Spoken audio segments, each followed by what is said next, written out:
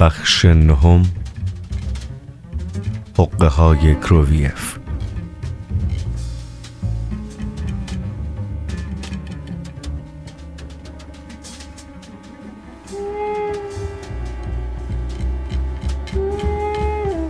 نیکانور ایوانویچ بوسوی، رئیس ساختمان شماره 302A در خیابان سادووایا، یعنی همان محل سکونت مرحوم برلیوز، به درد سر افتاده بود. همه گرفتاری ها از چهارشنبه شب شروع شد. همانطور که میدانیم حدود نیمه شب هیئتی که ژلدیبین عضوش بود به محل آمده.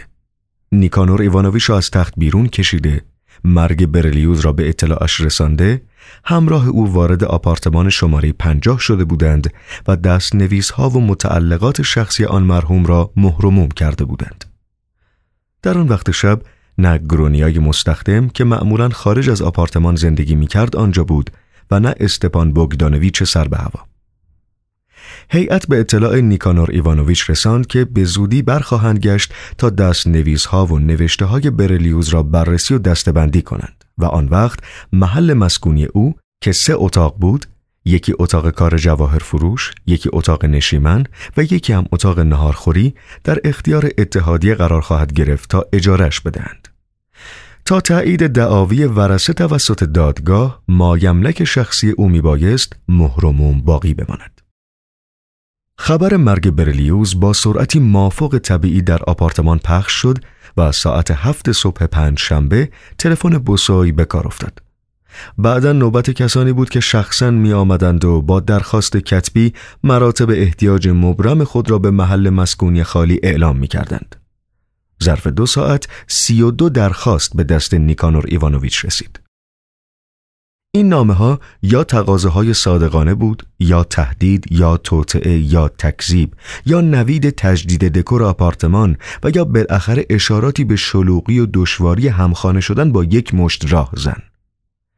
در میان نامه ها ضمناً از چگونگی سرقت 2 کوفته در جیب کت یک نفر در آپارتمان شماره 31 به شرح و تفصیل سخن رفته بود و به حق از نظر ادبی بسیار درخشان بود. 2 تهدید به خودکشی و 1 اقرار به حاملگی محرمانه هم در میانشان بود. نیکانور ایوانویچ را پی در پی با چشمکی به گوشه‌ای می‌بردند و زمزمه کنان به او اطمینان می‌دادند که در این معامله ضرر نخواهد کرد. این شکنجه تا ساعت 1 بعد از ظهر ادامه داشت. در آن ساعت نیکانور ایوانویچ سعی کرد از طریق در جلوی ساختمان از آپارتمانش خارج شود، ولی متاسفانه متقاضیان در آنجا هم به کمین نشسته بودند و نیکانور مجبور شد پا به فرار بگذارد. نیکانور ایوانویچ که ظاهراً قصد داشت از شر کسانی که در حیات آسفالت دنبالش می‌دویدند خلاص شود، به پله‌های شماره 6 پناه برد و از آنجا به طرف آپارتمان منحوس رفت. نیکانور ایوانویچ که با وجود بنیه قوی از خستگی به نفس افتاده بود، در پاگرد طبقه 5 زنگ را به صدا درآورد. کسی در را باز نکرد. چند بار زنگ زد و زیر لب مرتب فحش می‌داد. باز هم جوابی نبود. کاسه صبر نیکانور ایوانویچ لبریز شد و دسته کلید یدکی را که معمولاً در دفتر مدیریت نگهداری می‌شد از جیبش بیرون کشید و با مهارت استادی در را باز کرد و وارد شد. نیکانور ایوانویچ در راهروی کم نور فریاد زد: سلام، کسی خونه نیست؟ گرونیا خونه هستی؟ مگه مردی؟ جوابی نیامد. نیکانور ایوانویچ بالاخره متر تاشوی را از جیبش بیرون آورد و با کمک آن مهر در اتاق کار مرحوم برلیوز را باز کرد و به داخل اتاق قدم گذاشت. حداقل باید گفت که قدم اول را برداشت، ولی در آستانه در از حیرت خشکش زد. پشت میز برلیوز غریبه لاغرندام قد بلندی نشسته بود. کت پیچازی به تن، کلاه سوارکاری به سر و عینک پنسی به چشم. نیکانور ایوانویچ پرسید: همشری، حضرت عالی کی باشین؟ غریبه مرموز با صدای لرزان گفت: نیکانور ایوانویچ. از جا پرید و با قدرت غیر مترقبه‌ای با جناب رئیس دست داد و دستش را به شدت درد آورد. نیکانور ایوانویچ که مردد شده بود گفت: میبخشید، ولی شما کی هستید؟ مقام رسمی هستید؟ غریبه دوستانه گفت. ای بابا نیکونار ایوانوویچ، این روزا دیگه کی رسمیه کی غیر رسمی، همش بستگی به این داره که آدم به قضیه چطور نگاه کنه. نیکونار ایوانوویچ، همه چیز مبهم و تغییرپذیر شده. امروز غیر رسمی هم فردا توی یه چشم هم زدن رسمی میشن. شاید اون برعکس، کی میدونه؟ این حرفها جناب رئیس را راضی نکرد. او که ذاتاً آدم شکاکی بود به این نتیجه رسید که این شخص پرحرف نه تنها یک مقام غیر رسمی است، بلکه حضورش هم در آنجا زیادی است. جناب رئیس با قاطعیت گفت: کی هستی؟ اسم چیه؟ و به طرف غریبه حرکتی کرد.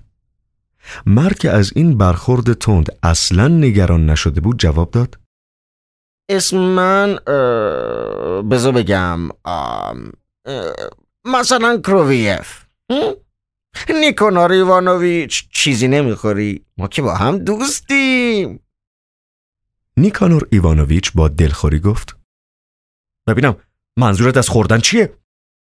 متاسفانه باید اذعان کرد که نیکانور ایوانوویچ نزاکت چندانی نداشت. تو به چه اجازه‌ای وارد آپارتمان یه مرده شدی؟ اصلا اینجا چیکار داری؟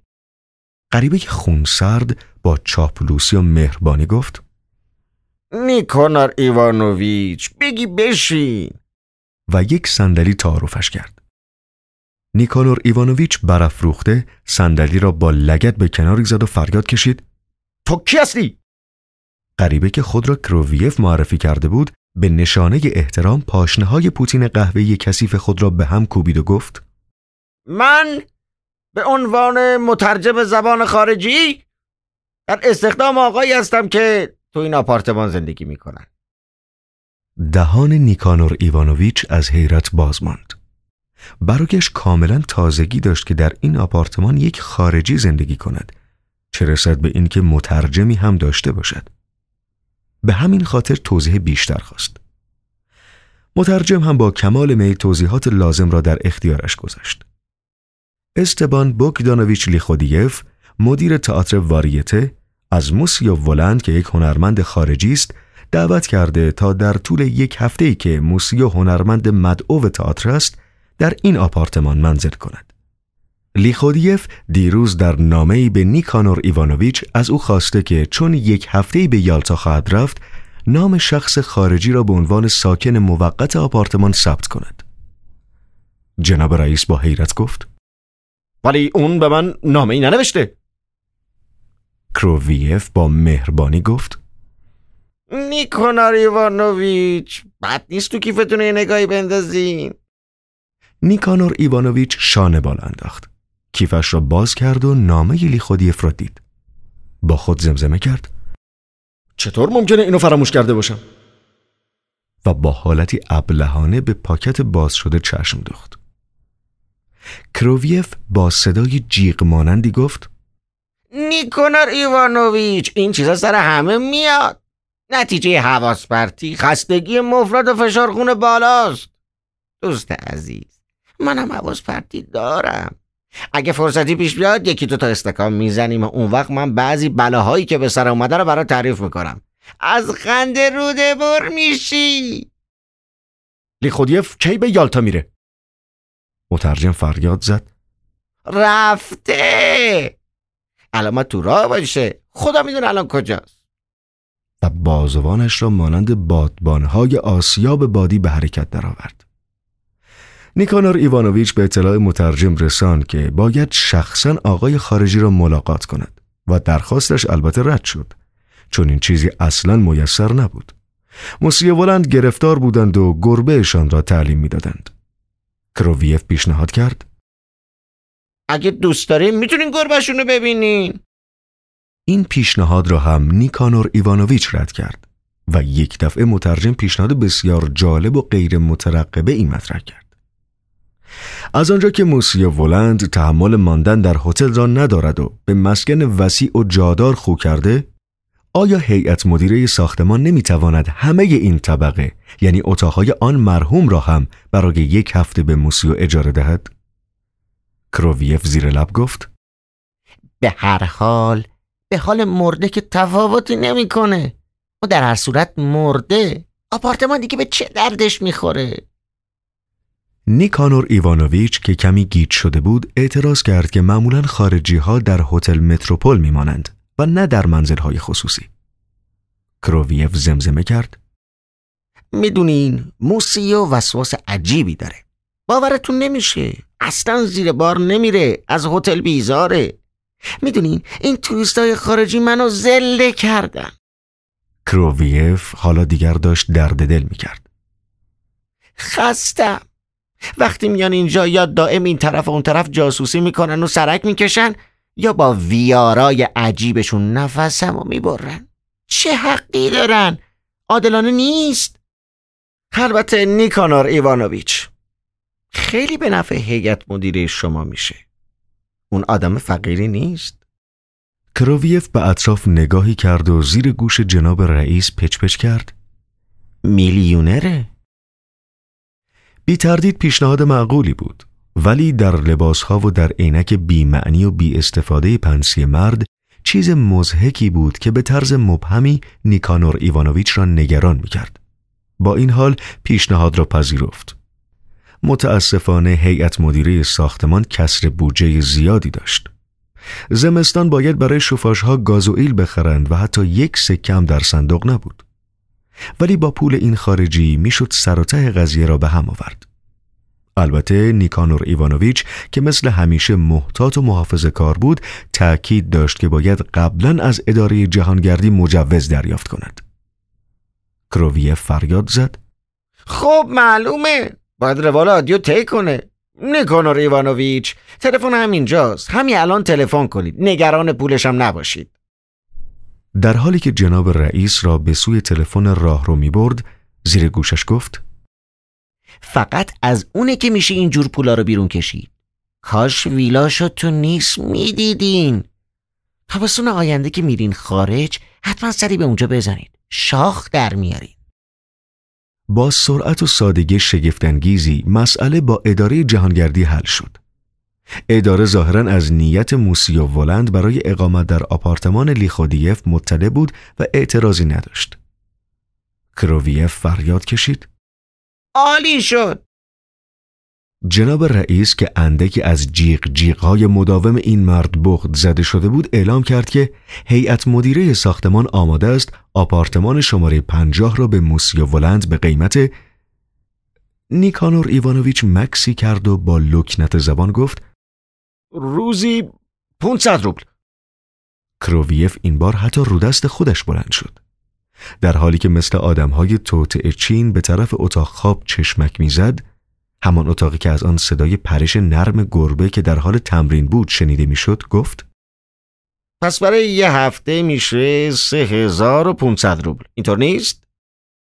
نیکانور ایوانوویچ انتظار داشت که مرد بگوید: نیکانور ایوانوویچ آدم طماعی هستی. ولی به جای این مرد گفت: این که زیاد نیست. تو بگو 5000 روبل میده. نیکانور ایوانوویچ که از خجالت میخندید حتی متوجه نشد که چطور یک دفعه به کنار میز برلیوز رسید و چطور کروویف توانست در نهایت مهارت و سرعت قراردادی در 2 نسخه تنظیم کند. این کار که تمام شد، مرد پرید توی اتاق خواب و با 2 نسخه قرارداد همراه با امضای سناتوری پروفسور خارجی برگشت. جناب رئیس هم امضا کرد و کروویف از او خواست که رسیدی تهیه کند برای 5. نیکانور ایوانوویچ با حروف بنویس 5000 روبل. سپس با حرکاتی که با این موقعیت رسمی به هیچ نحو نمیخواند گفت: 1 2 3 و آنگاه 5 بسته اسکناس نوع تا نخورده گذاشت روی میز. نیکانور ایوانوویچ پولها را شمرد.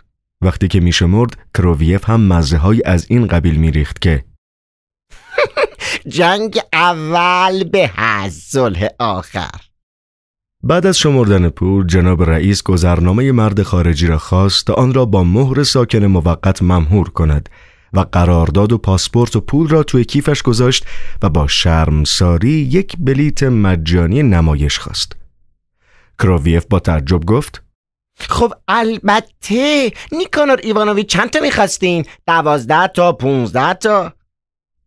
جناب رئیس که شدیداً تحت تاثیر قرار گرفته بود توضیح داد که فقط 2 بلیت میخواهد، یکی برای خودش، یکی هم برای همسرش پلاژیا آنتونونا.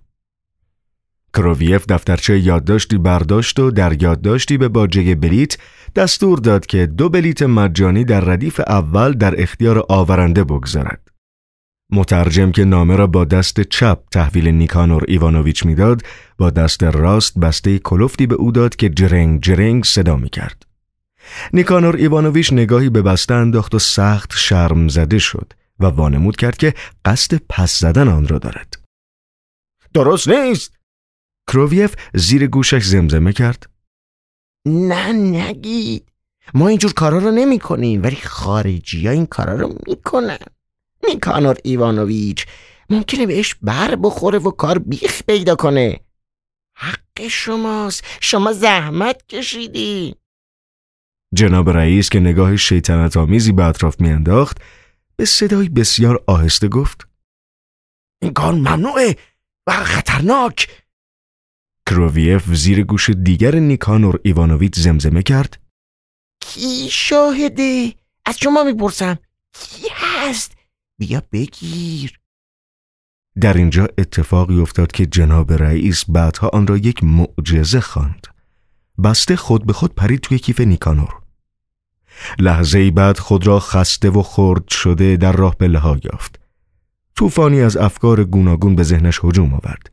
ویلای نیس، گربه تعلیم دیده، فراغت خاطر از نبودن شاهد و لذت زنش از بلیط‌های مجانی. اما به رغم این اندیشه های تسلی بخش، موضوعی در ته قلبش آزارش میداد. نگران بود. وسط راه پله‌ها یک دفعه فکر دیگری به ذهنش آمد. مترجم چطور توانسته بود مهر اتاق کار را بشکند و واردش شود؟ و چرا او، نیکانور ایوانویچ، فراموش کرده بود از او در این باره توضیح بخواهد؟ جناب رئیس چند لحظه با چشمانی مثل چشم گوساله به پله‌ها خیره شد. بالاخره تصمیم گرفت مسئله را فراموش کند و خود را با خیال بافی آزار ندهد. به محض آنکه جناب رئیس آپارتمان را ترک گفت، صدای آهسته‌ای از اتاق خواب شنیده شد. از این نیکانور ایوانویچ خوشم نمیاد. شیاد و حقه بازه. چرا ترتیبشون نمیدی که دیگه این طرفا پیداش نشه؟ کروویف با صدای روشن و قاطعی که دیگر لرزشی نداشت جواب داد: قربان، کافی امر بفرمایید. مترجم شیطان صفت در یک چشم به هم زدن به راهرو رسید و شماره ای گرفت و با صدای نالانی آغاز صحبت کرد.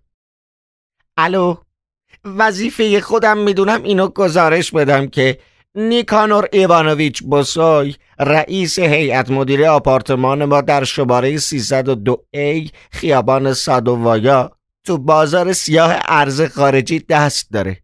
اون همین الان $400 رو لای روزنامه پیچید و توی هواکش دستشویی آپارتمانش که شماره اون 35 جاسازی کرد. اسم من تیموتی کوآستوفه و ساکن آپارتمان شماره 11 همین ساختمون هستم. لطفاً اسم منو مخفی نگه دارید. میترسم اگه بفهمه بلایی سرم بیاره. و آن رذل این کلمات را گفت و گوشی را سر جایش گذاشت. کسی درست نمیداند در آپارتمان 50 چه اتفاقی افتاد، ولی همه از آنچه بر سر نیکانور ایوانویچ آمد اطلاع دارند. در دستشویی را روی خود بست. بسته را از کیفش بیرون آورد. 400 روبل در آن بود. پول را لابلای یک روزنامه قدیمی بسته‌بندی کرد و آن را توی هواکش دستشویی جا داد. 5 دقیقه بعد کنار میزی در اتاق ناهارخوری کوچکش نشسته بود. زنش از آشپزخانه کمی فیله ماهی آورد که تکه تکه شده بود و روی آن مقدار زیادی تره رنده شده بود. نیکانور ایوانویچ برای خودش یک لیوان ودکا ریخت و سر کشید. دومین لیوان را هم پر کرد و سر کشید و داشت 3 تکه ماهی با چنگالش بر می داشت که زنگ در به صدا درآمد. ظرف سوپی در دست پلاژیا آنتونونا بود که از آن بخار برمیخواست و آدم با یک نگاه به آن برش گرم و غلیظ میفهمید که یکی از لذیذترین چیزهای دنیا در آن قوطه‌ور است: مغز قلم. نیکانور ایوانوویچ آب دهانش را که راه افتاده بود قورت داد و مثل سگ پاسبانی قرید: برید گم شید، این لعنتی دیگه کیه؟ این وقت شب نمیذارن آدم شامشو بخوره. کسی را نده، خونه نیستم. اگه در مورد اون آپارتمانه بگو دیگه مزاحم ما نشید. ظرف یه هفته جلسه کمیته‌ای درباره اون تشکیل میشه. زن به طرف راه رو دوید و نیکانور ایوانوویچ مغز قلم ترک خورده را با ملاقه از میان دریاچه بخار گرفته‌اش بیرون کشید. در همان لحظه دو مرد وارد اتاق نهارخوری شدند و پلاژی آنتونوونای رنگ پریده دنبالشان می آمد.